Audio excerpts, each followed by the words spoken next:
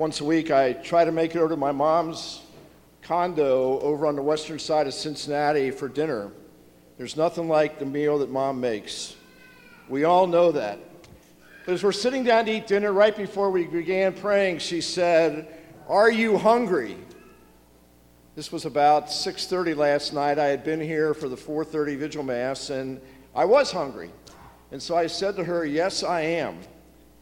And then we launched into the prayer, "Bless us, O Lord, and these thy gifts, which we are about to receive from thy bounty through Christ our Lord. Amen." So we know that prayer.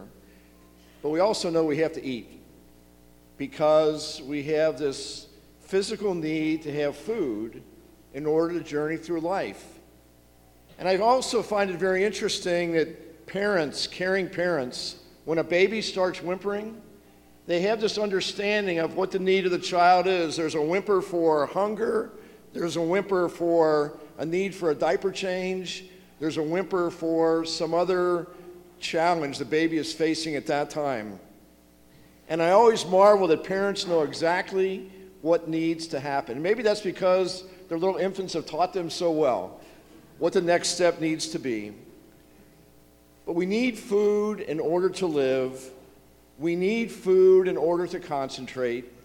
We need food to get work done. And in Elijah's case, we heard about Elijah in the first reading. God has this mission for Elijah.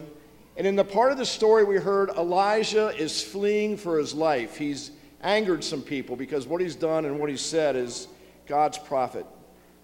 And he's tired of running, and he's frightened, and he's depressed, and he's hungry. And so he lays down to sleep. But then there's an angel comes, not once but twice, to rouse Elijah from his sleep so that he might eat, so that he might be able to journey as God is calling him to journey and do the things that God wants him to do.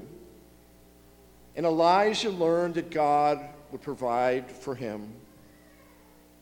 And it's not only with our physical bodies that we need to eat, but also with our spirits. We need to eat in order to live.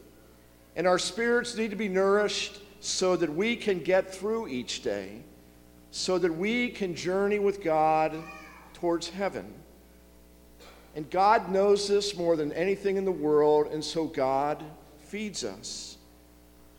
We hear Jesus say, "I am the living bread come down from heaven. Whoever eats this bread will live forever." Now, this is the same Jesus who took 5 barley loaves and a couple fish and gave thanks and praise and then fed thousands of people because they were hungry and because they needed to live. And our Lord feeds us when we're hungry. We may not have the same cry as a hungry child, but we know that we need to be fed by God in order to continue on our journey. When Elijah was fed and nourished by God, he was able to journey another 40 days to the desert to where he heard God's voice. And the angel told Elijah that his journey was not going to be easy. Only that Elijah came to realize that God was going to provide for him whatever happened on that journey. But what the angel told Elijah and what God tells us is we don't have to be hungry on the way, because God feeds us, because God nourishes us, because God provides for us. And we share, every time we gather together for this Mass, we share that living bread that comes down from heaven. We were blessed to receive this living bread the first time we made our first communions. For me, that was more than 50 years ago, almost 55 years ago. But I still remember as if it happened yesterday because of the importance of receiving this living bread that we have as Catholics. And the bread of life that we receive feeds us so deeply in that place where we encounter God. It strengthens us for the journey that we call life. We have a long journey ahead, and we don't know what's going to happen during the course of our lives. We don't know the temptations and the troubles that we're going to have, And there's times that we may feel exhausted. But there's also going to be times when we can pause and give thanks to God for the blessings that we've received, especially the living bread come down from heaven, Jesus Christ, the only Son of God, who continues to feed us and continues to provide for all of us.